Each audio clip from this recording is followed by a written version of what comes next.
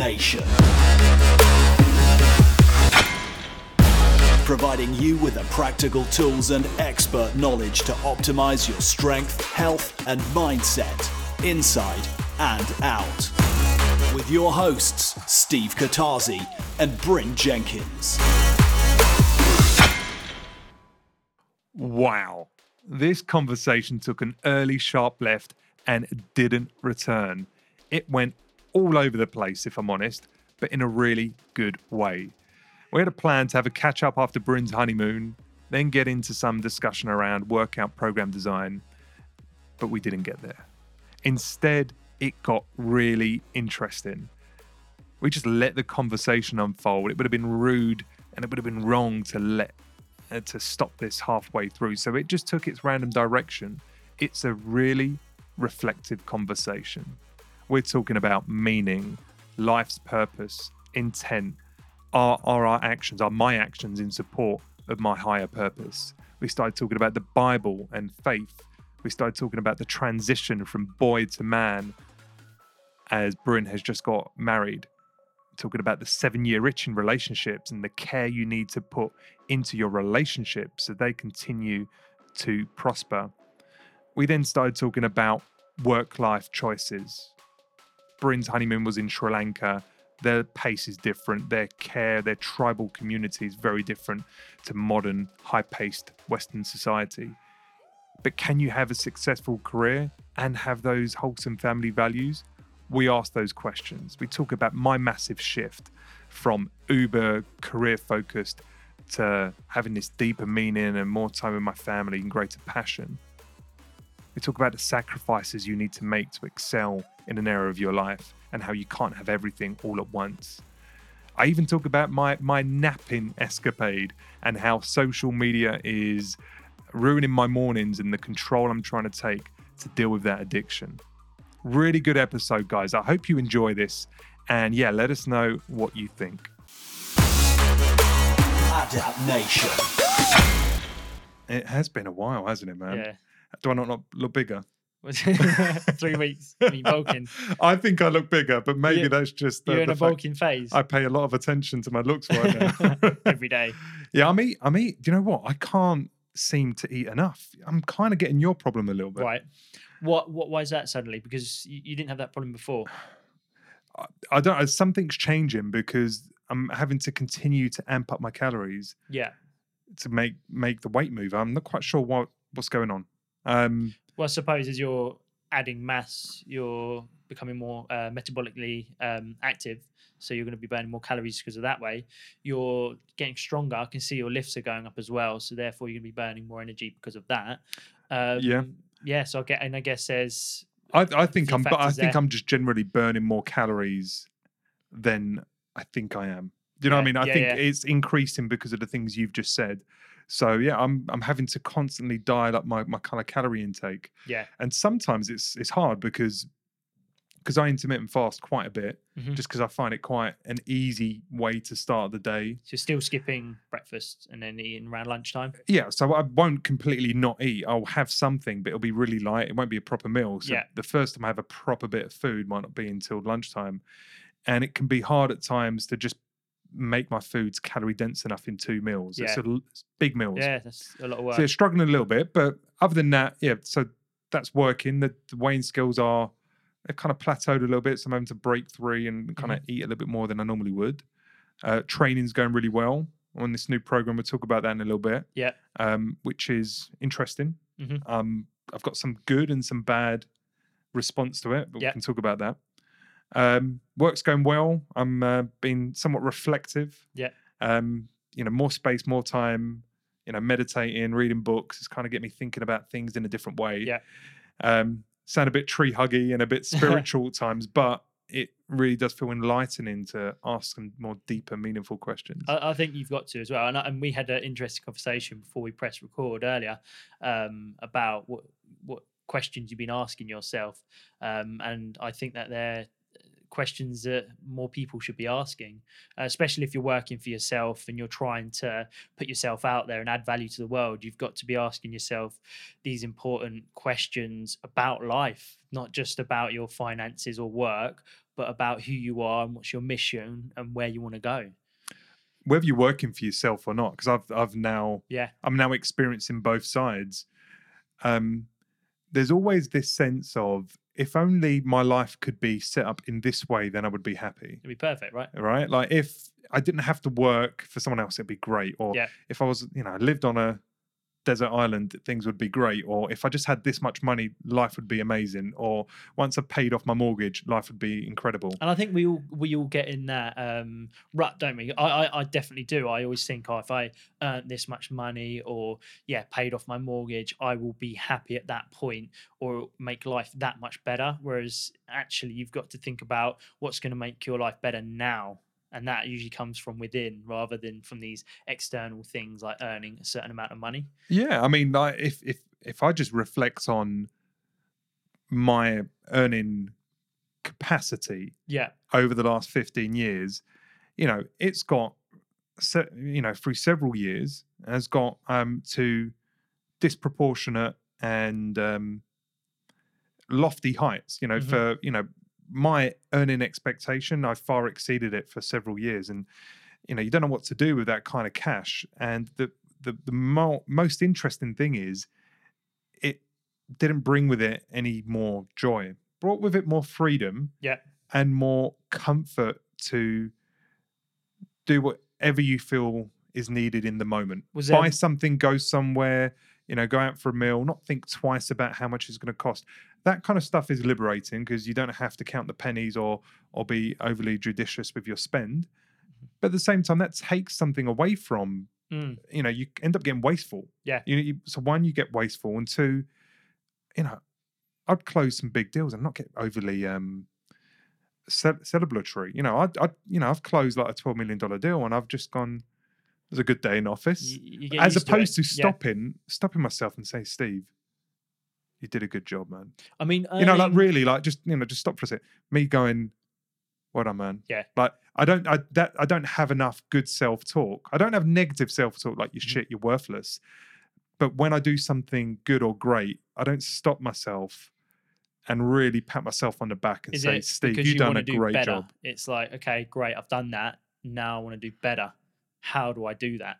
Self-critical. Would you say that's more the place that you're at? I wonder if part of that is like a numbing of. It's like the dopamine kind of hormone releases when you do something novel and new. Yeah, that's rewarding, right? But once you get over the novelty, you need a greater stimulus to get the same response. That's why when people take drugs, they start off with a low amount, they get loads of dopamine hit, they feel great. And then as they continue to use that drug, they need to use more and more to get the same feeling. Buzz, yeah. It's kind of with earning. Like you earn your first couple of grand commission and life's amazing. And then you do it again, and it doesn't feel the same. So now it needs to be a 10 grand commission check. And then a 50 grand commission check. And then I'm not satisfied unless, I have a payout day of a couple $100 grand. Where does it end? And then the reality is you get to that, you break through that plateau. You might earn 5 times more in one paycheck than you've done previously. And it doesn't change anything. No. So I think it's partly novelty. After a while, it's like, oh, that much more money doesn't make me that much more happier. It's not linear, more money, more happiness. It doesn't work that way. But the same thing is said in like most things that, most goals, right? Mm-hmm. Once you get to the destination, it's often not as great as we think it is. Yeah. An incredible place to be than you assumed it would be. Now, you should have goals, you should aspire. And some people say, well, then continuously change the goalposts. Some people can get fatigued doing that. Yeah. Like constantly then it seems moving the goalpost, right? So you can never win, you can never celebrate. That's no good too. And I think I do that quite a bit. Yeah. Somehow you need to enjoy the mini victories, celebrate whenever you have a win of whatever you define as a win. But I think it's rooted in having a deeper meaning and purpose where like I know why I'm here. Yeah. I know why I show up every day. And that goal is just a milestone. I have a deeper, more meaningful purpose and mission that adds value. So And it's, value to me, my family, my tribe, the world in some capacity. And if there's that kind of overall view that I'm trying to deliver value and make the world a better place, then Yeah. the goals are just milestones and you can treat them as that. well, But then the I don't think I always get it to that place. if becomes I'm more honest. about the journey, right, on a day-to-day basis, and you start to enjoy the journey as opposed to just hating the journey and wanting that end result and not focusing too hard on the end result. Know what your direction is and where you're moving, but enjoying the process along the way. I mean, you quite often, I don't know if you've heard like rappers where they would always say the good old days were when I had no money and I was sleeping on Well, you're my going to get friend's into a rap couch. just then, man. Yeah. Eminem. Eminem, You're moving hands. white like that. rapper. We need to have the video on. You right don't want to now. hear me rap. But you always hear, or I say rappers, but you hear it all the time with celebrities where they're like, you know, my best days were the days When I was where I was growing. trying to, when I was Yeah. growing and trying to make it and grind. And although at the time it may have seemed like those were their worst days, they look back and go, actually, those days were fun. As long as it wasn't too much of a struggle and you weren't starving and things like that.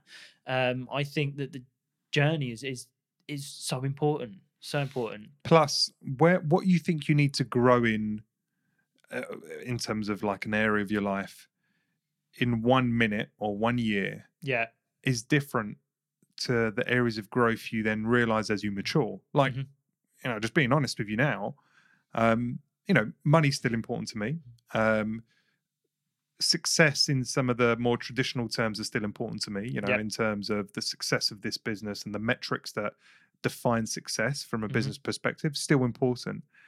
But the areas that are more challenging because they're new for me, but perhaps more rewarding, to your point, Yeah. are the areas of being able to control my clarity and calmness, Yeah. put myself in a position so I can always be more creative, Mhm. you know, have some level of stoicism in the morning, which makes me do hard things first. So then I know that I can turn up and be a better person daily. Yeah. Because I know if I can own every day with purpose, then, you know, you times that by a year, you times that by a lifetime.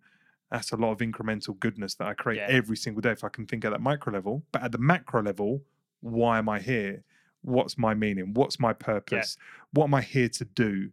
Because when you have something that drives you, that's beyond you, beyond ego, beyond finances, beyond your just family, and there's something that extends self-gain. beyond that, Yeah. it helps those Groundhog Day moments Mhm. come and go. You know, like when you just like go, it's another Monday. It's the same shit, different day. Yeah. Like, okay, I may be successful, may not be. I may be struggling, I may be completely satisfied, but it's still another Monday. Yeah. Same shit, same Yeah. clients, same process, same rituals, you know, going Yeah. to work, doing the same Very report, mundane, same yeah. meetings. And that, I don't know, I suspect that hits everyone. Like, everyone wants novelty and difference, but they want the security also, the stability that there's order in their life, but too much order and it gets a bit boring. I- So how do you balance Yeah. the want to keep things controlled, but feel that there's enough change, diversity, uncertainty, newness to keep you longing to keep going and not seeing every Monday as the same? That for me, if you can kind of work that out Yeah. and not get caught up in this Groundhog Day moment of like, what's the fucking point of showing up? Because it's the same shit, different day. And I can get there. If I'm honest, Bryn, I can get those days where the day feels flat because there wasn't a success. Yeah. Or not something that I didn't look deep enough for the success. Yeah. It just felt a bit meh. Yeah. And they Not a can lot kind of they happened, can nothing of hold significance. they can hold you back, right? Yeah. And they can actually put you in a spiral of like negative thought. Like, you know, what's the fucking point? Like, you know, this isn't worth it.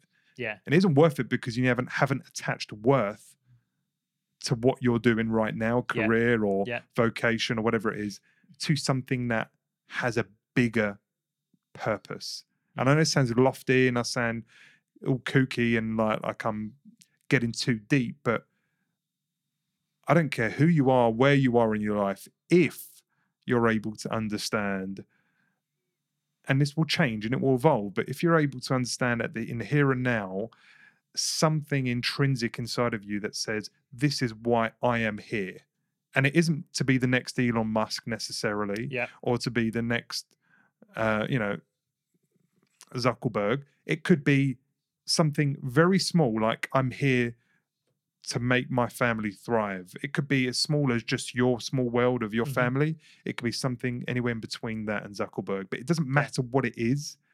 It could be, I'm just here to make the world and the soil that I inhabit a slightly better place, because if I'm one of 7 billion people that do that, we can all make a big change and continue life and sustain life, because ultimately that's what it's all about, right? As a human species, we're just another animal, and our purpose in life is to continue the ongoing inhabitants of humans on this world, right? So that at the lowest level is what we're here to do. But if you can attach a bigger meaning to that, like I show up every day because this is my mission to do X, Y, and Z for the betterment of some, group of people or even the world, then that Groundhog Day moment feels less repetitious and more like purposeful work. Do you know what I mean? Yeah, I mean, and that's where I'm at right now. I almost feel like the question is why. I know it's getting deep, but why are we here? Why are we on this planet? What's our mission? And that's almost a near impossible question to answer. But the way I see it is that we're here to obviously procreate, like all living things are. But because we're an intelligent species that can make change and be self-aware, we can make positive change to make this world a better place and to make the world a better place to live for people in the future. I feel that there's a lot of people stuck in a rut and self-indulgence where they're just watching soap operas and eating foods that taste good, not necessarily that are good for them or the soil or for the environment. They're just buying mindless stuff that's got loads of packaging and again just polluting. They're living for the here and now. They're living for the moment. Yeah, and I just feel they that's want the just expedience of I want the feeling now of exactly. being happy versus paying it forward. And that's just living. That's just existing rather than actually trying to make a long-lasting difference to the planet, to the people, and make a positive change. I'm a really big fan of that, and so's my wife Lisa. So at home, we our energy comes from a wind farm, and that's how we power the house. We try and not use as much. Or we try not eat as much processed foods for our health and both for the environment, and use less sort of plastic packaging. And that's quite fulfilling because it feels like we're on a mission trying to make a change. And although we're not making a huge difference and a huge impact, we're doing our bit. And I think, like you said, if no one has to, people don't have to try and do what Elon Musk is doing, but as long as they do something positive every day and do their bit, then I think the more people that do that, the bigger the impact. And I think it's just it's an important message to put out there, and I almost feel like we are moving in that way quite slowly, but more people are becoming more self-aware of their actions and asking more questions. And because of that, they're starting to wake up and think, okay, I need to make certain changes, both for my family, the environment, myself, and so on. So you're not religious, are you? No. So I'm not, and it's not been, I'd say it hasn't been a deliberate choice to not have a faith. It just hasn't happened. My grandparents are religious Christians, Greek Orthodox, but just never took it up. My mum never really respected it, and neither did I. So I've never read the Bible. I've never done it. I've never followed a faith in any regard. And I've actually looked down at faiths in as much I don't appreciate dogma. Like, I think faiths are there to give you the rules, to make life easier, to say these are the rules to live by, to be a good person, depending on the faith that you follow, which I think are necessary. It's just like calorie counting, right? This is how you need to live. If you can do this, you're going to get the result you want. So live these ways, you'll be a good person. Calorie count, you'll lose weight. Until you can understand the nuance for yourself, your own experience, your own understanding of the world. You know what's right and wrong because you've thought about it. You've really reflected. Now perhaps you don't need to calorie count because you're now intuitive. So when you go back to the faith example, this is more now about you know right from wrong. You have your own faith. It's not necessarily the old scriptures of the past. You've taken and borrowed from those Yeah. to best serve you, and you've manipulated them to work for you and your family. So when I look at, when I look at people that are blindly following faith, I just think dogmatism. I think Yeah. like there could be sometimes a lot of stupidity and ignorance that when you just blindly follow something, you don't question it. Yeah. But at the same time, I'm reading a book by Jordan Peterson right now, which is he's quite a well-known psychologist in America. He's actually Canadian, and he's blowing up all over the internet for the last 5 years or so. And his book is really hard to read because it's very intellectual, lots of long words, lots of subjective points of view, and very a Quite deep dry. psychological book that takes a lot out of you. Yeah. But most of what he references back to, without trying to be a religious book, references back to the Bible. And I've never read the Bible. Yeah. I have no interest to, but now maybe a little bit more inclined, not because I want to be a Christian and I want to have a faith, but basically his intent is we've known what to do for thousands and thousands of years. Yeah. We've had people that have worked it out. But in modern society where we've abandoned faith for the most part, we're lacking purpose. Yeah. We're lacking meaning. And he points out small little things like, you made me just reflect on something. You said we're a self-conscious species. We are. Most animals aren't self-conscious. Yeah. They go about taking on the instinctive habits of their species. Yeah. Hunt, kill, survive, look after their animals. Yeah. And that's it. They have less of an ego. They don't have an ego, as far as we can tell. Less of a consciousness. And when you read like the Adam and Eve thing, it's like they were brought into this world blind. They were in an idyllic paradise place, which is the gardens, and they were just told not to eat a piece of fruit. They ate a piece of fruit, and he punished them with being awake, being aware, which is he took off the blinkers and made them aware that they were naked. Basically, he gave them the sense of self-consciousness. Yeah. And that's like that was their punishment for disobeying the rules. And that's basically what we have now. We are very self-conscious species, right? Yeah. Have a lot of vulnerability. We have a lot of inward thinking. Yeah. But that can be served to do amazing things. And that's why I feel like we have that responsibility. It can also fuel the ego and narcissism and selfishness wanting power. Of most of what we see out there on the internet now, where it's all kind of driven for self-want and need versus actually doing something better. And also on social media, where you compare yourself to other people and what they've got, because you're aware of what you've got. You look at other people, you're aware of what they have, and it makes you feel insignificant. Yeah. And that's hard, right? Yeah. That's hard, especially when you're trying to quote unquote compete, either for mind share, for people's attention, or money.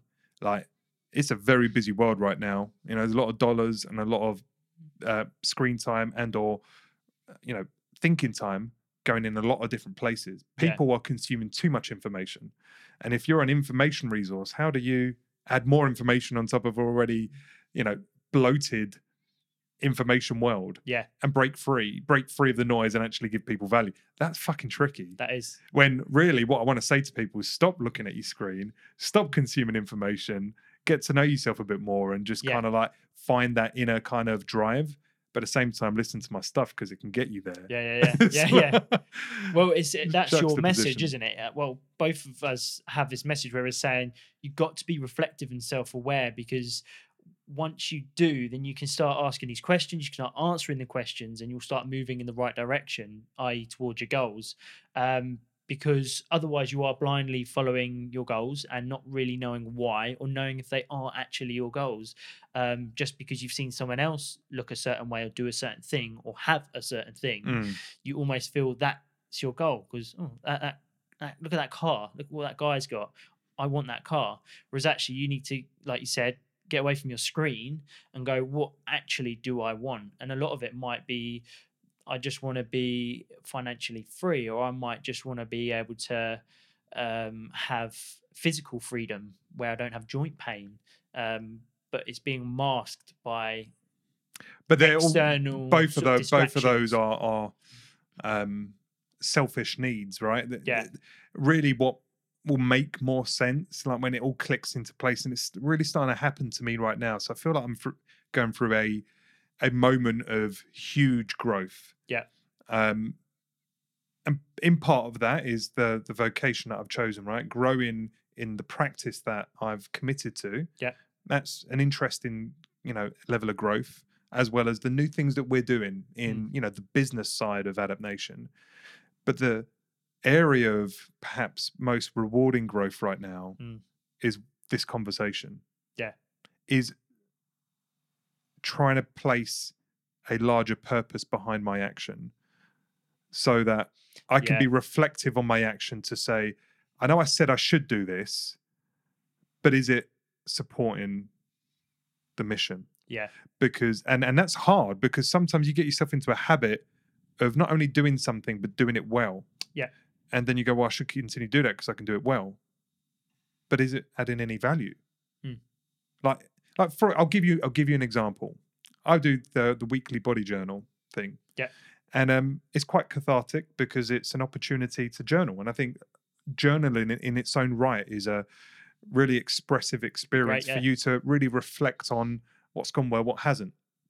So I enjoy it for my own selfish reasons, because I get to understand myself a little bit more. But the reality is, based on the metrics of the things that we produce at Adaptation and what gets traction and views, it doesn't get a lot of views. Honestly, it doesn't get much. Yeah. And I can understand why. Like, not everyone wants to read someone else's diary. I get that. Now, it could be interesting for people that feel they're on a similar path to me, whether it be through the body goals that I have or the kind of growth that I'm going through. But as we know, lots of people don't want to be helped. Yeah. Or lots of people don't want to even acknowledge that there's an issue that needs to be addressed. So I'm just noise. I'm noise in the system. So really, my question is, I feel it's valuable to me. Yeah. I feel it could be of value to others, but it currently isn't. So what do? Do I stop doing it? Do I find a means? Do I change it so it is more valuable to others? Or do I have to PR it? Do I have to kind of market it in a way which gets to make it more look eyeballs? more sexy and appealing? And to I don't people. know. And there's enough reasons why I want to keep doing it. But in support of the mission, does it help? Yeah. Is it reaching enough people? And it probably doesn't help. Right here, right now, probably doesn't add enough value for the time I spend. But I can only reflect on that because I have a higher purpose for what Adaptation is, but more importantly, I have a higher purpose for who I am and why I should be here and why I should even put effort in the first place, which is now making me look at things that I would otherwise not challenge and I would always do. And going, okay, you might enjoy it, do it in a different way, but it doesn't need to be part of the business model because right now it's not adding any value. But then the other thing is it might not build that much traction because it might not be sexy enough. It might not be what people necessarily want, but it might be more what they need. So when they read it, if one or two people read it, it might actually really, really help them, because your journals they're not just you talking mindlessly about your training. You're actually coming from a point where you want to add value. So you go, these are the mistakes that I've made, these are the lessons I've learned. So you're actually trying to add value through your journals, right? Oh, absolutely. So, there is a learning moment there if you want to be taught. It might not be super sexy, so it might not build like loads and loads of traction, but it might actually be very valuable to the few people that may read it, or a few hundred people that read it. Yeah. So it's going, well, okay, is it actually serving the purpose? Is not that in enough? Terms of is scale the problem for me? Yes, because exactly. I guess and here's the thing, right? You don't have to have a scale objective to add value. Yeah, your value could be, as you say, to change the lives of one or two people, or to make a small but worthwhile change towards our environment in the way in which you can. Yeah, and that's adequate. That can give you your purpose. I guess I have an innate desire to have scale. Yeah. And maybe that's ego. I don't think it is. I think when I think about purpose and mission, I feel about making an impact that's felt Yeah. globally. Yeah, That for me is like what gets me excited. Like I want to change the course, right? Yeah. Maybe by one or 2 degrees, but change the course of how we do things societally, like whether it be around food or how we care for our bodies. But for me to feel that that I'm on that path, it needs to be big enough. Yeah. That it's not 1 or 2 people, but it's thousands, hundreds of thousands of people. Yeah. Now, maybe I've got to check myself and say, maybe that's not actually what I need. But right now, it's the scale piece. Just like Elon Musk or a Zuckerberg or a Bezos, it's all about scale. It's about paradigm shifting moments where they will change the way we behave as a species, for want of a better word, right? Whether it's electric cars for gas cars, whether it's social media interaction in a way we've never done before, whether it's changing retail on its head and making it more accessible and easier for people. These are big global statements, and these guys are big enough to fill those boots. And I have this desire to fill similar boots, but in a different capacity. Yeah. Is that ego, or is that like I'm here to do? Is it mission driven? Don't know, man. Yeah. How do you feel? So I've spoken about like my head. You've just got married. Yeah. Congratulations. Thank you. And I was at your wedding. Thank you for inviting me. It was an incredible, really. It felt homely. It felt friendly. It got the kind of vibe that I think you were hoping for, which was informal, not too prim and proper. People enjoying themselves. TP on the lake. It was beautiful. Really, really nice, man. Plus the sun was out. And you guys looked amazing. Thank you. You looked great, man. I think you borrowed my fashion sense. Yeah. Paisley tie, I had the mismatching suit. I had nightmares over that suit because I didn't want to just walk into a shop and go, I want that 3-piece suit. I wanted to pull a suit together from different shops and make it my own, because then no one else will ever have that suit. Yeah.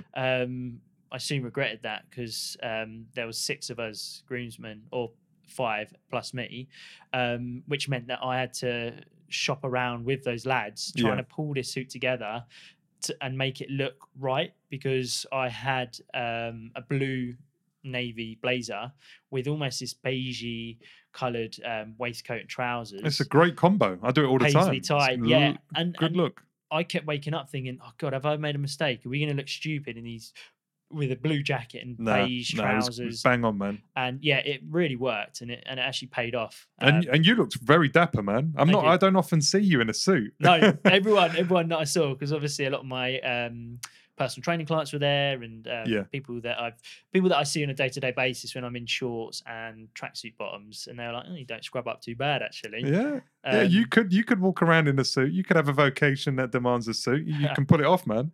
But so you had your wedding, which looked great, and then obviously you went away for a few weeks, Sri Lanka and Maldives. Yeah. And we've caught up a little bit. It sounded like an amazing experience, and I'm sure you're gonna fill me in a little bit more. But I'm most interested in, how do you feel? Like, do you feel? And people always ask this. They've asked this of me. Yeah. But do you feel any different since being married, or since going away on this amazing? So you've got married. So I'm not going to ask what the feeling was like the minute afterwards. But you've also had 3 weeks to chill, reflect, and spend time with your new wife. Yeah. And have there been moments of reflection? Are you starting to look at life slightly differently? Is your purpose or objectives, are they morphing and changing, or is it much of the same? I would say it's much of the same, but you do start to feel like there is a sense of pride that comes with being married, and you're a married man. But also you feel almost like you want to become a good guy. Not that I'm not a good guy, but you want to become someone that you're proud of being, because you are now someone's husband. And obviously later on down the line we're going to have kids, so you're going to be a dad. So it's part of the journey of wanting to become a better human being, and you have this sort of sense of responsibility to do so when you become married. It's almost a almost a rite of passage, isn't it? It's not just about me anymore, and I Yeah. know it wasn't anyway because I was in a relationship, but I think it's more cemented once you've got married. So Hey, maybe that was your transition from boy to man, maybe right? And I think didn't- about it. Think about it. The responsibility that now comes. Yeah. I always said this to others, like the moment I had my first child, Mhm. whilst it probably wasn't penny dropping in the moment, it was a transition that happened fluidly and rather quickly without me realizing, which was a orientation initially around self, Yeah. to an orientation that defines all my actions around being able to care and provide for others. Yeah. And that transition can catch people in step, right? Because I've always considered myself to be rather selfish. You know, I like my own time, I like my own things, I like my own space. You know, I care for myself, I put myself first. A lot of people say that's the right thing to do, but in other people's eyes, it can look quite selfish when you put yourself first. But once we had our first kid, it really cemented the need for, this is why I show up every day. This is what I'm doing is to ensure that they have the life that I'd want them to have. So there's You're now the this provider. transition from boy to man, right? Yeah. You're walking that path Yeah. because step one, you've now got the responsibility of Lisa and making sure she has a future, Yeah. and that you as a couple have a future that you're proud of. And as you say, kids to come, and the financial responsibilities as well as the moral responsibilities to bring those kids up right and proper. Yeah. That can be a weight. Yeah. But so you've started to reflect on that at a kind of basic level. Yeah. I think it just gets you thinking, because you want to make sure that your partner's happy. I don't want to be in a marriage that's going to end in divorce or just being miserable and unhappy. Have you got experience? No experience. Have you got examples of relationships which seem like they're putting up with each other? Yeah, I mean, I think we all know people that have marriages or relationships where they're, from the outside anyway, it seems as though they're not actually happy. A bit resent, and you wonder why they're together. And they can take the piss out of each other in a way which is a bit hurtful. Yeah, I kind think, of thing. Yeah, and just being a little bit spiteful and passive aggressive when you're out in Derogatory. a social environment. So I do think that, or I don't want to get to that place ever, because I don't want to become complacent and just become another married couple that sort of don't really appreciate each other. Because obviously at the beginning of your relationship, there's a lot more passion and you're a lot more aware of your partner. Whereas when you get older, I think a lot of marriages tend to drift apart. And I think that's because people think that you'll just love each other no matter what. Whereas actually you've got to work on, takes effort, and you've got to work on it and actually make a conscious effort in order to be a good couple and have the same interests and not be this hindrance to your partner and vice versa. You need to make sure that you're both kind of looking after each other as well as yourselves, because you said that you have these sort of inbuilt sort of, you almost feel selfish because you're looking after yourself and you like your downtime on your own. Whereas I think that's a good thing, because I think if you don't look after yourself, then you're probably going to become fatigued. You're going to become irritable. You're going to become mindless. Going to be doing things. I think it's the greatest gift. Mindlessness. It's the greatest gift you can offer your loved ones, is to show up and be the thriving person that you need to be. Right? If you're rested, strong, confident, have a sense of significance, have a sense of purpose, you've done the right things to feel that way, and you show up to a relationship where you're all good, that's a gift. Yeah. Right? That isn't a selfish thing. And that, for me, is what helps motivate me to do what, quote unquote, looks like, self-orientated activity, so that I know, because I know when I do these things, I show up and I'm better. So it's part selfish, it's part, I know this is necessary for me to be a better husband, a better father, a better son, right? Yeah. But you got to check yourself. What's interesting, and obviously you've now just got married. How long have you guys been together? 5 years? Yeah, About 5 that? years. Yeah. Me and Michelle, we've been together for almost 20. Okay. Yeah, it's a long Yeah, time, long man. time. And we've been Still going married. strong. We've been married for 10. So Yeah. we're together for like 10 years. We were together really young. And people talk about the 7-year itch. We definitely had that 7 years into our relationship. And it's born from a number of things. We're both very young, both growing up and changing, Yeah, yeah. right? And not necessarily changing down the same path. Plus, Can be hard. I don't think we were working on the relationship. We were assuming that, as you say, assuming the relationship will work if we work on our finances, work on our careers, Yeah. work on the house, work on all the other stuff around it that, we'll continue to love each other and show up and do the right things. We continue to love each other, but we weren't always continuing to show up and doing the things that make the other person happy, to the point that you get in a habit. The more you do something or not do something, the harder it is to break it. Yeah. So you don't show up in the same way for a day, then 2, then a week, then a month, and then it feels awkward to be intimate or really show care because you Yeah. haven't done it for a couple of months. And now Yeah. it's like we feel a bit transient. We feel a bit not together, like almost like we're colleagues versus Yeah. lovers who are infatuated about the present and the future together and excited about caring for each other and doing the right Yeah. things. You fall into that. Honestly, we've been together 20 years. We've had a few of those moments. I think that's quite natural, isn't it? I think naturally you just fall in and out of this place where you almost become mates. And you don't want to become mates because you're not mates, are you? You don't treat your more partner than just the mates. same way. Like as life gets more demanding, Yeah. like there's stuff to do, right? It's like, you've got to pay Day-to-day bills, you've got to responsibilities. buy this thing, you've got to organize this delivery, you've got to sort out the kids this, that, and other. There's just stuff.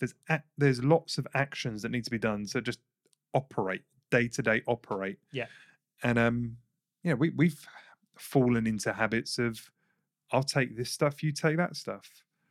And we're just taskless people, switching tasks. Have you done this? We'll meet, I have a busy day at work. Michelle's had a busy day looking after the kids. I would come home and like, have you done this, this, and this? Yes, no. When are you going to do it? Okay, I've done these things. And it can get quite transactional because you feel this is what's necessary to keep the house going, which it is. But if you're missing a little bit prioritization on, spending downtime closeness, together, think about, and this is maybe something to guide your effort. Think about what Lisa loves of you now, right? The traits that she enjoys, the small things that you do that make her melt or warm or happy. And make sure you always show up and be that person, because that's who she fell in love with. The person who done these small little things, that gave her a gift if she's someone who responds to gifts. Maybe she just responds to a real proper cuddle where it's meaningful and there's intent behind it. Yeah. Versus, I'm going, I'm off, I've arrived, quick cuddle, just like it's just transactional. Yeah. You not really know there. what creates that emotional response in her.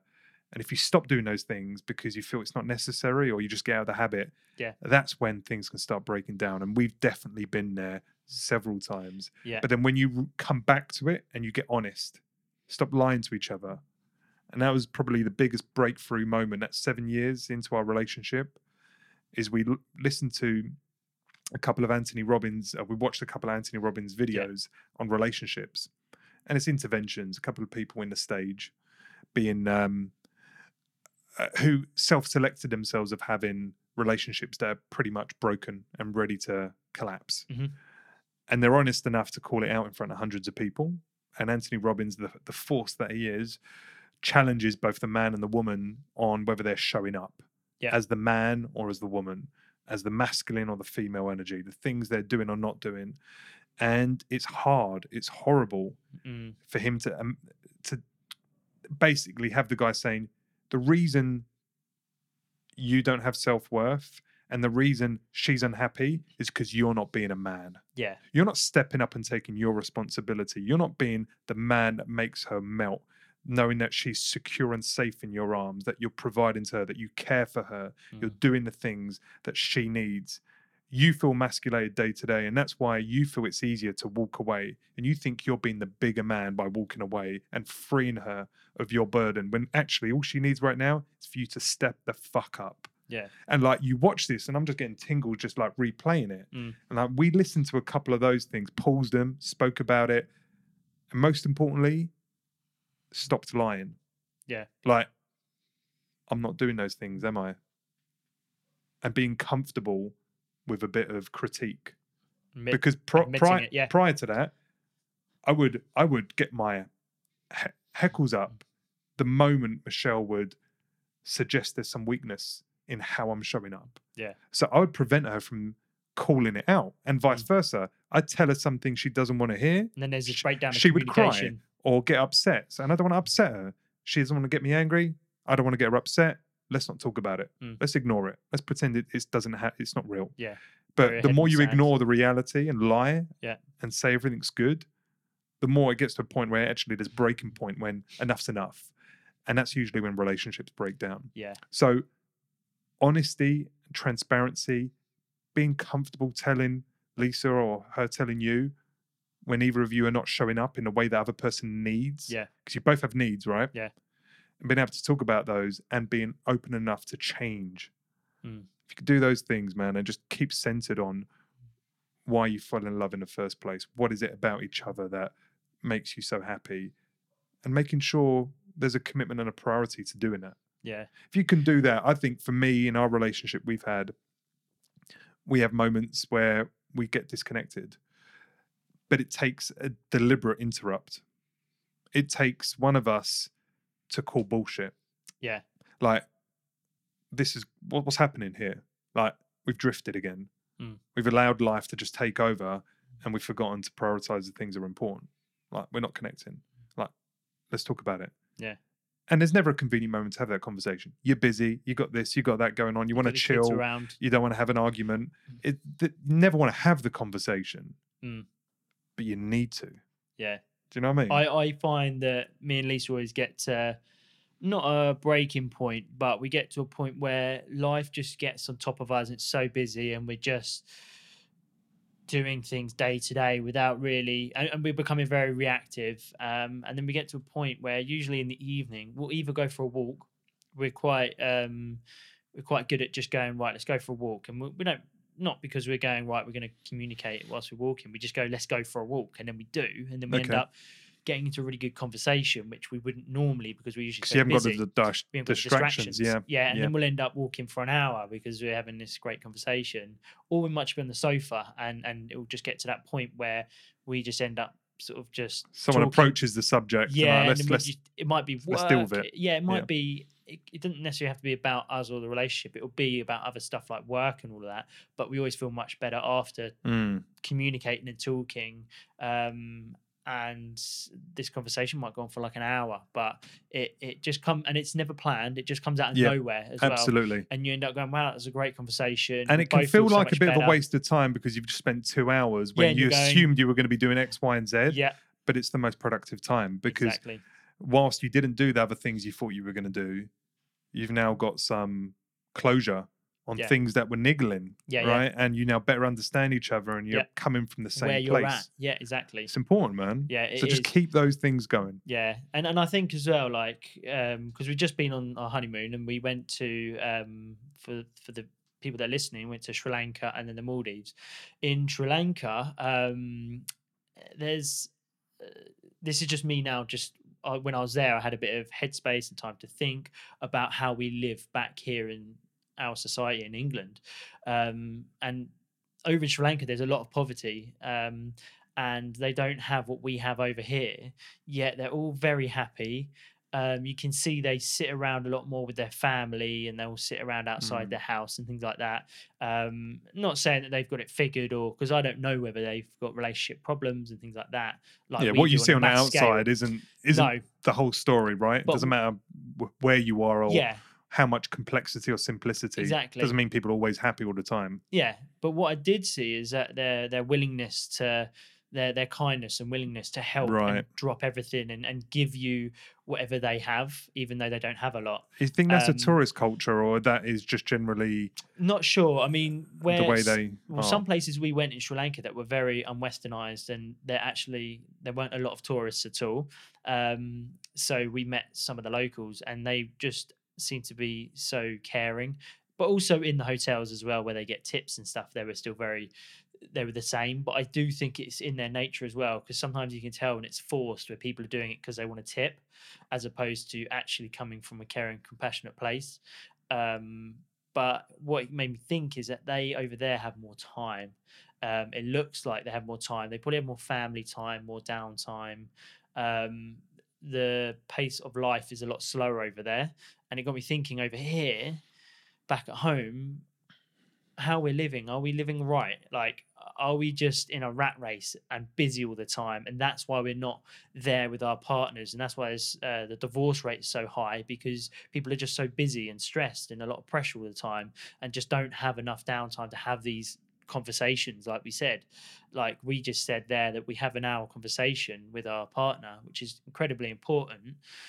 Yet it still feels like a waste of time, because we feel like we're not being productive. Because you feel like as if you could have done other stuff. Yeah, exactly. And it got me thinking when I was on holiday. I was thinking, like, man, like, I want to be productive, and I want to, build my business and add more and more value to clients and things. But I also want to make sure that I'm not getting overly consumed with it, and I do have this downtime and a little bit of a slower paced It's a way conflict, of life. man. Massive conflict, yeah. And look at my current life, Bryn. I've taken a fairly drastic change in Big time. in not just work, Your but overall lifestyle. everything. It has been a big change, and some of those things I'm adjusting well to, and others that are leaving me a little bit empty, if I'm honest. Right, there's significance that I drew from my corporate career, which I'm having to start back in a different place now, and I'm trying to refill that bucket. But the question then arises, can you have both? Like, because I'd see some people that would have, he looks like a really great father. He talks about his kids all the time. They seem to do things every weekend. It's centered around the kids. Like, he's really showing up for them. From what I can tell from the outside, like, he's a good father. Like, he's a role model, but doesn't earn any money, really. Relatively. He's getting by. Yeah, he's getting by, but he's not killing it. And then my earlier self, my younger self, would say, that's a choice. I'm not willing to make that sacrifice. Like, my expression of care is creating no financial worry. My expression of care was to create the freedom to either have a luxurious or a easygoing life. But either way, the finances aren't going to be a problem, because we're going to be abundant in finances. And if I can do that, I can teach my kids the right work ethic of getting stuff done and having goals and achieving shit. So that was my choice, right? Yeah. There's some sacrifices I'm going to make as a father in terms of my level of presence and activity and how much mental capacity I have to put towards my kids, because I'm putting a lot of that towards work. And now, look at now. Work is still important, because I feel that there's always something I should be doing, because that's the purpose-driven conversation. Again, like, I feel like I've got to be doing something to better myself and better others. Yeah. And it doesn't just start and finish with my family. It's more than that. However, I have more time to now think about my kids' behaviors, how they think. Like, I'm really starting to understand our kids' brains, right? And these things are important. And like, one of them is, she's got some social difficulties. Yeah. And reflecting, is that she early on the spectrum of autism, or is it just a thing she's going to grow out of? I would have never asked myself that question before, because I would have been blinded by just the amount of stuff I was doing in the pursuit of my career, that I wouldn't have been paying attention to these minor little details. the relationship until it becomes a problem when she's until a it's a big teenager. deal. Exactly. You Exactly. see that a lot. Yeah. So I've got a great relationship with my girls. I'm really enjoying to hear and see and be part of their life in a way that I've never done great, before. yeah. And I'm giving more to myself and I'm being more reflective. However, here's the problem. I don't want there to be a conflict between success and Yeah. having those things. You don't want to have to choose between one or the other. Do you have to? We've had an early episode where I said I think balance doesn't exist, right? Yeah. You're going to have to lean in on one thing or another, and you choose which it is, but you can't be nailing everything all the time. No. I still believe that. But what level of family happiness do I want? Yeah. And how much level of success in Yeah. business do I want? Were my goals too high previously in one area and too low in the other? Could they both kind of drop a bit and increase a bit to neutralize? Yeah. Or can they both be amped up from what I had before? Both of them. I don't know, man, but that's the fucking challenge. And I'm not coming from a place of wisdom like, guys, this is it. I've sorted it out. I know how to make it work. Yeah. Because I think life is one of sacrifice, right? It is all, you have to take the burden of sacrifice. Yeah. You can't just live in the here and now where everything is rosy. You have to put in work. You have to put in time, and you have to make sacrifices constantly for the better of either your family, yourself, or others. And am I making a sacrifice in earning potential for the overall longer benefit of our family, me, and our business? I don't know. I don't know, but you've kind of got to go with the flow a little bit, right? You can't solve that, man. There's other sacrifices that have to be made if you're not willing to sacrifice family time or your financial gain. Because who is it? Mark Wahlberg. I don't know if you've seen his routine, but No. Mark Wahlberg, I think, wakes up at 3 a.m. to train. What? Yeah, his trainer will knock on the door at 3 a.m. For him to train. Okay. Because he usually has to train for a movie or whatever. Okay. So he'll get up at 3 a.m. He will train. He will then go cook breakfast. He will then go and play golf. I don't know why. Why because that? I think that's he just needs because I guess it relaxes him and he enjoys it and just a bit of him time, I would imagine. Then he comes home from playing golf and he has a bit of time with his wife, breakfast and whatnot. And then he's ready by 7 a.m. to take the kids to school. Oh, my Lord. Once he's taken the kids to school, his day will start. His day will start That where is he goes insane. acting, and he might do like 12 hours of acting. Now, he's sacrificing, obviously, sleep for that, Mm. but he's not sacrificing family time nor his career. He's sacrificing the sleep. And obviously, that's not optimal I for... personally wouldn't agree with that. No, but, for health. But I understand your point. Yeah. Are there other things that you're doing that Something has you to get give. some value from, but they could be reduced or eliminated to give you more time to do other things? He's not willing to sacrifice his career or his family time. Or his golf. He's willing to sacrifice his sleep. So although that's... Sleep over golf. I don't know if I would buy that, man. I know. I mean, that's serious dedication. He's got incredible work ethic, but that's his choice, and his life is out of balance in that respect. Yeah. But it's in balance for what he wants, obviously, because that's what he's chosen. But from the outside looking in, it is out of balance because he's not obviously sleeping as many hours as he should be. But that's his choice and it works for him. So something has to usually give if you want to do a few things and prioritize a few things in your life. We can't fit it all in. So getting back to that reflection of, seeing how the other half live, Yeah. That kind of slower pace, Yeah. the sense of more genuine care Yeah. and compassion to one another, more tribal in their being, Their nature, yeah. versus, as you say, the more kind of selfish career, selfish not in I'm trying to be derogatory, just like we drive a more selfish life because we've got these blinkers on, focused on what we can do for ourselves, or the immediate others around us. So that is generally more selfish, right? I think you'd agree. But did you come to a conclusion on how you were thinking about, okay, I want a bit of this lifestyle, but I still want my career to blossom. Yeah. And I know my job is one of time because, there's only so many hours in a day and you're an hourly based service provider at the moment. Yeah. Did you ever think about how to break free of that, or how to get that balance, or how to bring more care into your life? I mean, I try to create, I think, too much balance because I know the effects of lack of sleep. I know the effects of not eating correctly or exercising. So I try and fit in my 8 hours of sleep a night, maybe even 9 hours of sleep Really? if I Wow. can get it. Okay. But I will usually try and always get 8. Sometimes I get 6 or 7 hours of sleep, but I try my best to get 8 hours a night. I also try to eat really well. So it means a lot of cooking, preparation, and shopping in order to get the food prepared and ready. Then obviously you've got your training sessions. So these things take up a lot of hours Yeah. throughout your 24 hours, right? Yeah, that's like 12 hours right there. Exactly. And then I'm trying to progress my career and what I'm doing and try and just improve my service. And then I'm trying to Then you got your also family. have family time and see my friends. Yeah. And I know that I'm trying to cram too much in. And that's where, and then I'm trying to have downtime.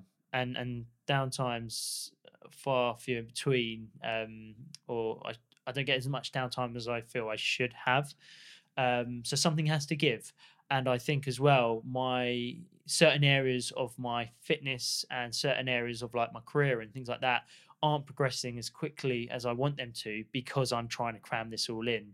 And that's where I need to make a decision and go, almost jack of all trades, master of none type thing, exactly right? that. Yeah. And it's going, what actually do I want to prioritize and what am I willing to sacrifice? And I think that's the big question looming right now for me. And that's you will what need I to was make some reflecting on. sacrifices. Yeah. Just so you can build some momentum in a part of your life you really care about. That's what we're talking about a bunch of episodes ago, is you have to make that choice. And in doing so, you're going to drop a couple of balls. But if you can do it knowingly, then at least you can accept it. Yeah. Versus it happened to you and then get frustrated that you're no longer doing these things that you cared about. Yeah. Do you know what I mean? So you can't, if it matters to you, if you feel that life is great right now and you think it's sustainable and it can give you what you need, don't change anything. If you have aspirations for aspects of it to be better, I think there is an expectation you're going to have to make some form of sacrifice and put more work in certain areas to just get the momentum behind that area.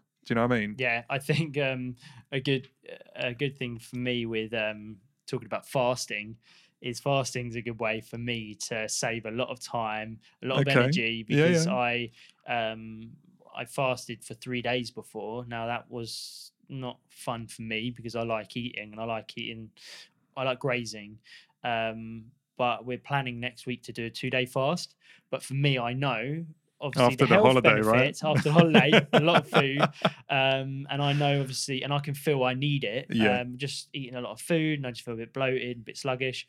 But I also know that is going to give me back more time, and it saves you money and all these little things. And I know it doesn't sound like much. We're going to do a 2-day fast. It's amazing the amount of time you save just by doing that. And that then allows me more downtime.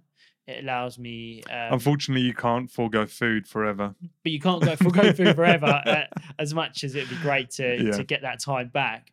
But it just shows that when you do move things out of the way or you change what you're doing, it's just a matter of shifting things around and prioritizing. I didn't realize by fasting for 2 or 3 days how much time that actually freed up. I can imagine. I think that's one thing that I want to do more often. So the reason I'm saying this is because I want to try and do a 2-day fast for my health once a month or so, because of the health reasons, but also because of the time that it saves and the energy it saves. And it allows me to have a little bit more downtime, because I think that's an area that I need to prioritize a little bit more on. Just by going on the honeymoon, I realized that actually I probably need to have that time back. There's a calmness that comes when you're not actively doing stuff that kind of you need every once in a while. Whether you need every once in a while or you need every day in a small dose. Exactly. I'll give you an example. This is a big deal, but it is a big deal for good and bad reasons. You're going to laugh. I've got myself in the habit of having an afternoon nap. Right. You're lucky. I'd love an afternoon nap. So it's bad because I don't want to do it. Yeah. As in, it feels wasteful. It sounds lazy. It sounds like, have I not got anything to do in my fucking life that I'm just napping during the day? You know, like, is there a problem? I always feel guilty because you're like, Guilt, yeah, it's like, I'm going to go to bed. Something. I'm Yeah. going to bed now. Yeah. But the reason I'm doing it is because I've received enough information about the benefits Yeah. of having an afternoon nap and how the likes of Einstein, Yeah. I know who you're talking about. who's the artist? The Barcelona artist. Oh no, there's another guy. Oh, there's Dali. There's loads of. There's a few people that do that, yeah, because I think that actually there's a lot of people that sacrifice their sleep at night, so they didn't have a solid 8 hours. But what they would do is they'd nap throughout the day, and they found that more mentally refreshing when they had the nap. And Tesla, Einstein, Dali, a whole bunch of people would make it a habit to have a nap. Mhm. Salvador Dali would actually have a nap holding a key. He was an architect, right? Hold a key, and he felt that it would give him more creativity when he wakes up. It seems to be very popular in the creative realm of people that are either writing or creating stuff. And it kind of makes sense. You know, you wake up in the morning, you know, instinctively, your most productive time is in the morning. And you have your energy and your decision capability fatigues during the day. Yeah. So a nap, in its idea is you have it during the day and it's a reset. You wake back up and you have another morning. Yeah. Basically, you wake up and you have another 3-4 hours worth of work, as effective as the morning. Yeah. That's an example of something you can do that feels wasteful, but creates that calmness, increases your creativity, increases your energy, and therefore produces better work. And I've been doing this for just about a month now, most days. Yeah. And I listen to some binaural beats as well, which is like this plingy plongy music that kind of comes like stereo left to right, and it kind of basically wakes up the different parts of your brain because it's like 3D. You listen to that plingy plongy stuff whilst closing your eyes and having a nap. Yeah. The first couple of days I couldn't sleep. I'm like, what the fuck am I doing? Just sitting there still waiting for the 30 minutes to be up. And now I'm like, I'm snoring, man. I am able to get sleep, like a mini sleep cycle in. How long in are you half an sleeping hour. for? Half an hour. Yeah. 30 minutes. I set my alarm, so I'm not going on forever. Yeah. Half an hour, I'm up. And because it's not long enough to be drowsy, I wake up and I'm good to go and just crack on. Sweet spot. But they're the kind of things that could make a big difference to you. And I'm not saying you've got the freedom or the time to necessarily do it just now. But it doesn't need to be 3-4 hours a day of stuff to feel that you've got downtime either. What could you do, whether it be mindfulness, a little bit of meditation, proper meditation though, whether it be napping, something that helps you restore energy, stops thinking, allows you to get into this kind of, you know, theta wave state of like awake dreaming. Yeah. That's basically what you're trying to get for, that kind of positive awake dreaming state. You can then come back to life and then, get bombarded with information, actions and stuff. Yeah. But now you've got more resource to deal with it.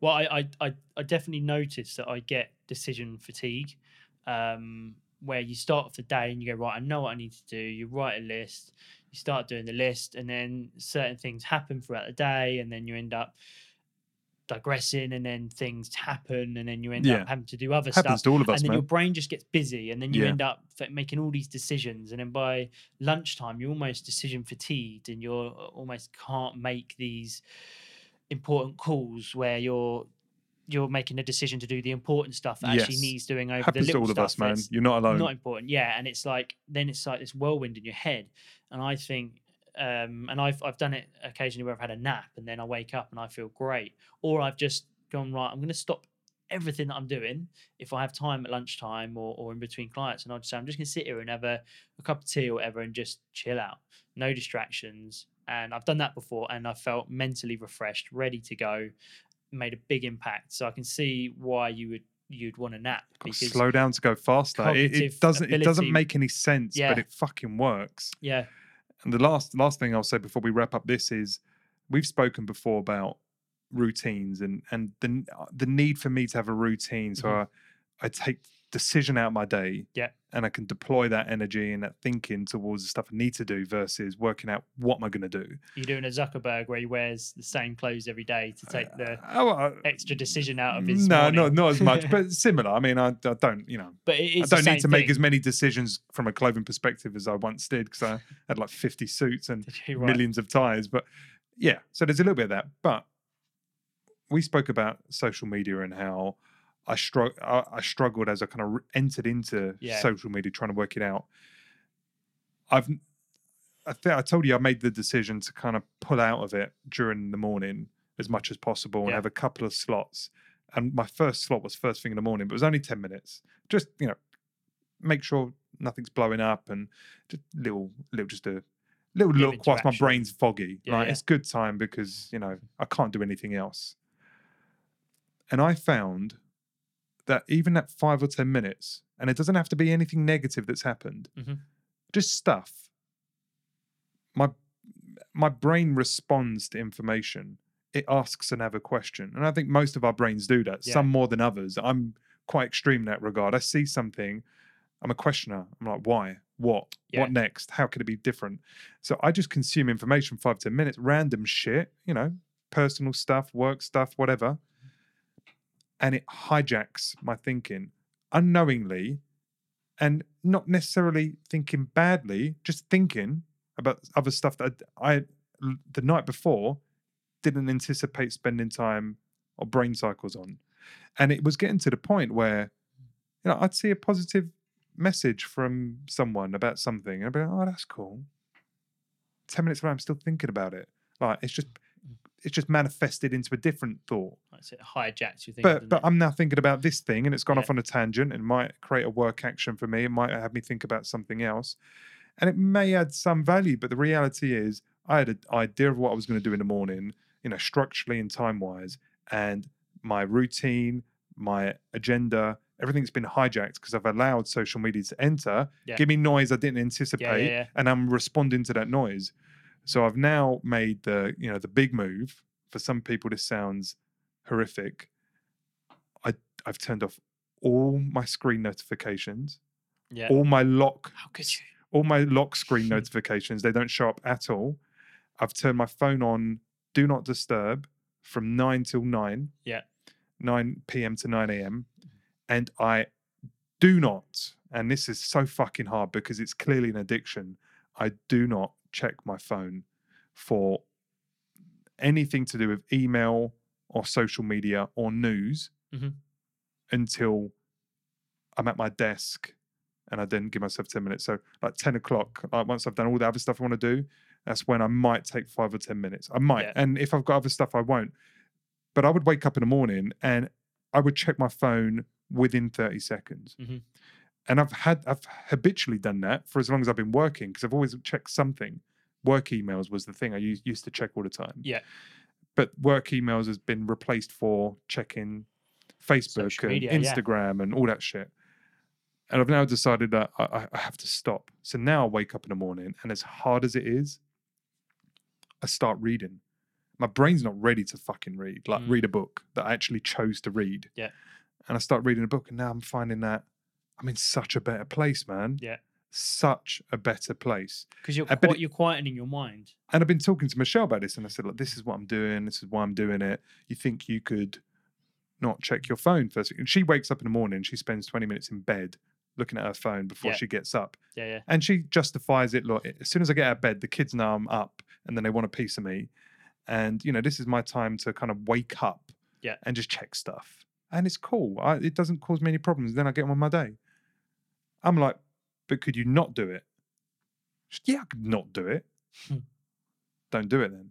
It's like, well, and she hasn't, because it's an addiction. Whether she thinks it's a bad addiction or not, irrespective, this phone is hijacking her decisions. The very first moment, opens her eyes and she's got a phone. And I've been doing that for the last 15 years of my life. I know it's an addiction. And to break it, when instinctively you pick up your phone because you want information, pick it up, let me look at stuff. You said you do the same thing. Yeah. You constantly like feel the need to pick it up and look. Yeah. And to not do that it takes a lot of like restraint. Things can wait. You don't There's need. nothing There's nothing on there that's gonna need immediate attention unless there's an emergency with your family. How likely is it going to nothing on be there positive news? Yeah. Very Right. In the spectrum of of information that you're going to get from your phone, it's either going to be bad news or something that's it's someone's birthday, or something half positive, something mildly interesting has happened. But are you ever going to check your phone and go, "Wow, my life has changed for the better"? Or what I find Are you ever going to get that? No, because what I find actually one of the biggest things for me is that I feel insignificant because I wake up, I look at someone else's post and they might They're have more happier, followers, they've been or here, they've happier, done this. they might be doing something amazing, and it's Monday morning for me and it's a grey day, and they're in paradise somewhere, and that immediately makes you feel insignificant at the start of your day. And I've noticed that when I go onto social media. So I think that's a reason for me personally is why I try to not go on it in the morning. Sometimes I do, sometimes I'm better at it than not. And here's an example for me as well, is the news. This is how much it can influence you depending on the information that you allow yourself to absorb first thing. I would go downstairs and I would turn the news on just because I like that background noise and distraction in the morning when I was having my breakfast. But because it was the news, it's usually negative news. And then for the rest of the day, I would have this scarcity, negative mindset because I've watched the news and the world's going to blow up because of a nuclear war and Brexit's happening, and all these negative things are bombarding or hijacking my mind first thing. Yeah. And then the rest of my day would follow suit, and I would feel and be in a negative state. And I stopped doing that, and it's made a huge difference. And for the difference. listeners, for people that either don't want to hear it or haven't really given it much thought or don't have this problem, it's easy to think, Bryn, you got problems, right? Like, one, like, control your shit. Like, you don't need to pick up the phone. And two, why do you respond? I don't respond that way. Bullshit. Too many people have an addiction and they're lying to themselves. It is absolutely like, it's an epidemic. People, I know I'm not alone in this, because I see people's posts, I see people's likes. They happen first thing in the morning. This is before anything else has happened. People are on either social media or checking out news. They're doing stuff first thing in the morning because it's a convenient, it feels like a convenient use of time because you're not capable of doing anything else. Yeah. The reality is you are. And, I'll pick up my, I read on my phone, and that's even harder because I've got to open up my phone and not press the badges of stuff all over. I've got to just go, I see the badges, but I'm not going to respond to it. I'm not going to look into Pandora's box. It's hard. It's fucking hard. So I see like all these apps with all these badges on. I'm like, no, just open up the open up the book app. Because you will get to it. And so then later. I get to the book app and I'm like, I don't know if I want to do this right now, like proper read. And then after a page or two, I'm now in it. My brain's woken up, surprisingly, so much quicker than I anticipated. And I'm just reading. And then I've read it and I've selected the book. I've chosen what the purpose of that book is. I'm choosing the information that's entering my life, and I've time boxed it. And I haven't been distracted by someone else's shit. Because that's basically what social media is. It's someone else's shit. Whether it's good shit or bad shit, it's someone else's shit that I'm now taking on board and potentially having it manipulate or hijack the way in which I act for that day. And I know I sound overly dramatic, but this shit happens. Yeah. It happens, man. And I've found it's such a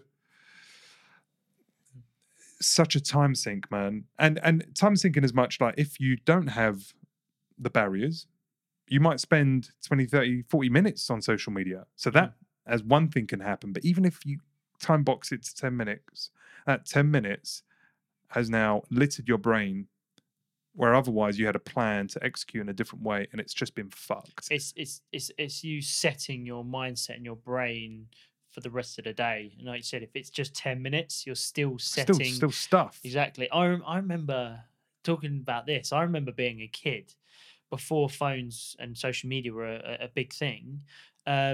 Waking up, going downstairs, having my cereal, sitting there at the table and reading whatever magazine or whatever bit of information was on the table in front of me, whatever my mum had and put down.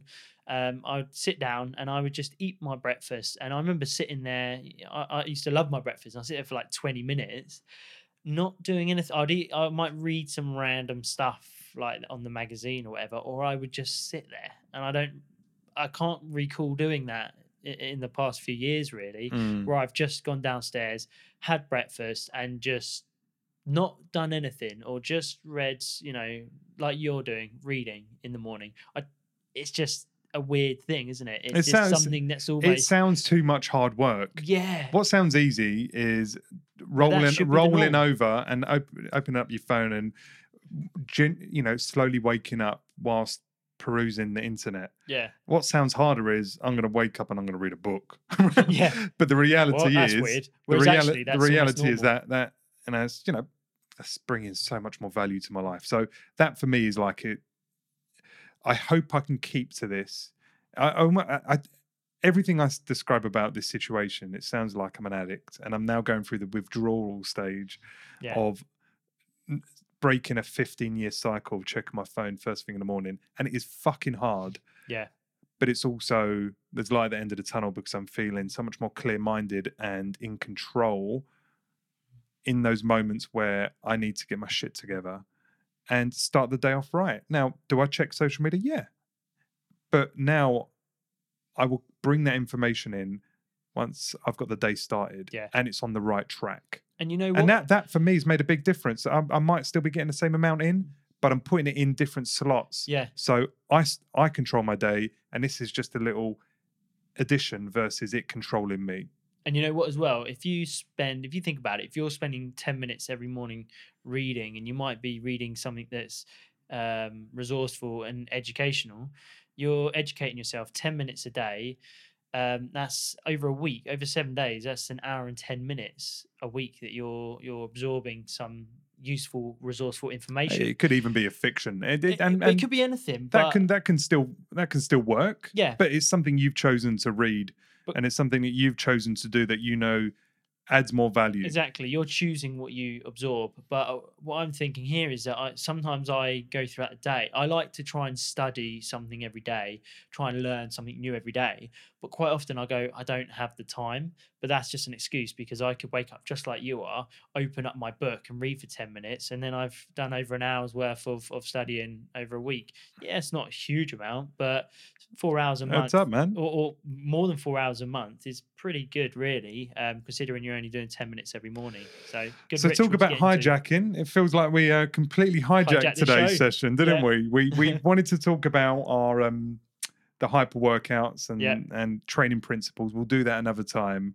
Actually, I think today was a really good chat. Yeah, that's great. And it will mean something for others that are being reflective of their own actions and purpose and their intent in life. So hopefully, our rambling is a deep conversation today. Adds value to those who want it. Guys, thank you for listening. And you know what Adapt Nation are all about. We're trying to provide you with the tools and knowledge to help you run the best life possible across strength, health, and mindset, inside and out. We'll speak to you later. Thanks. If you enjoy this show, please leave us a 5-star review on iTunes. It really helps. And of course, recommend us to any friends or family who you think might also enjoy the show. Thanks for listening. This is Adapt Nation.